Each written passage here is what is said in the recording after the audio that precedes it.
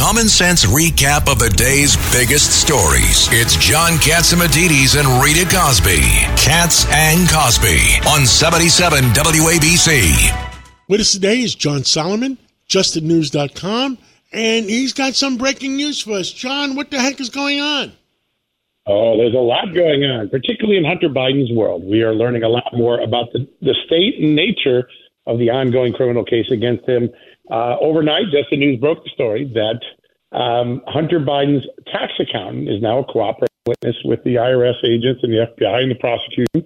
And then he told this extraordinary story that while Joe Biden was out on the campaign trail in 2020 telling people, I'm fighting for tax fairness, I'm going to make wealthy people pay their fair share of taxes, his son had an operation going on behind the scenes trying to hide or pay off large millions of dollars in delinquent taxes so it wouldn't become a scandal.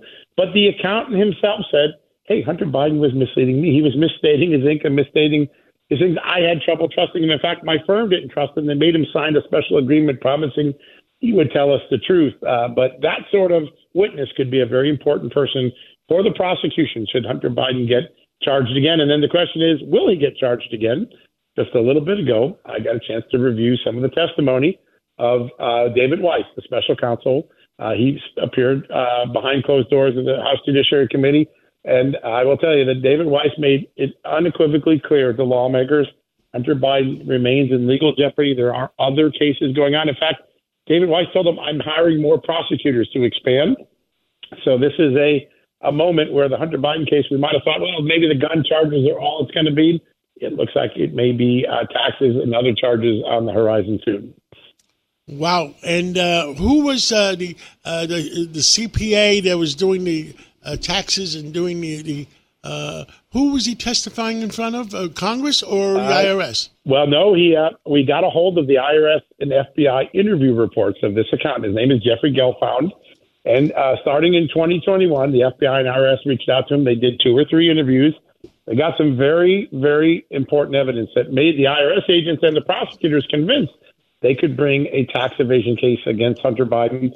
We were able to review these IRS memos of the interviews with the accountant. So he was cooperating with the IRS and the FBI.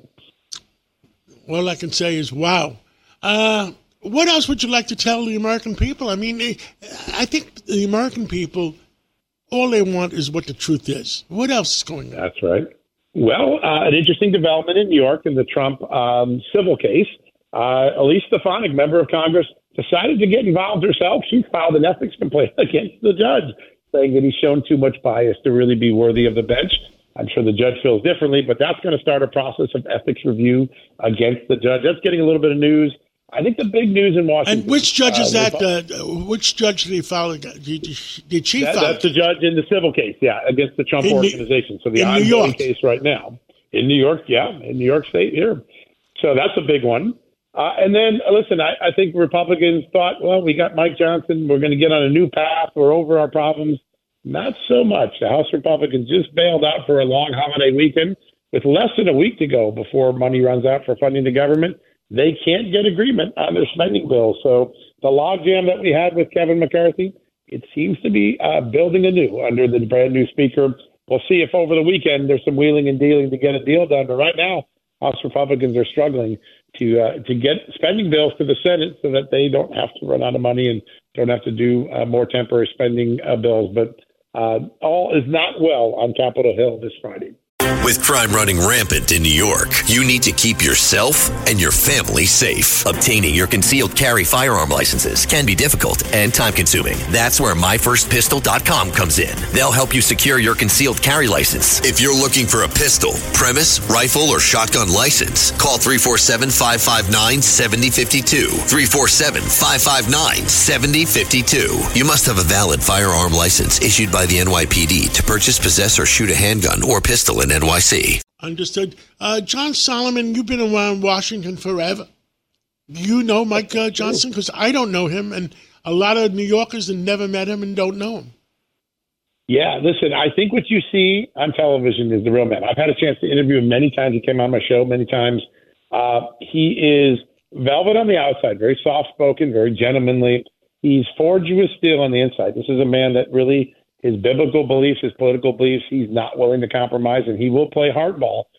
So the outside demeanor of a nice guy, when it comes to the negotiating table, he's going to be pretty tough. He's not going to bend.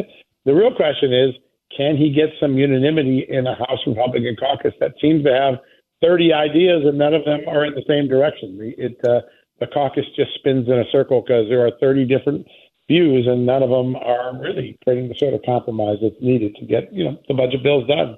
That'll be a big challenge for him. I think if he gets to the point of negotiating with Democrats, he'll be a pretty tough negotiator. Right now, he's having a hard time wrestling his own cattle. John Solomon, thank you. JustinNews.com. And thank you for getting the truth out, and we'll catch up again real soon. Thank you, John. Appreciate it.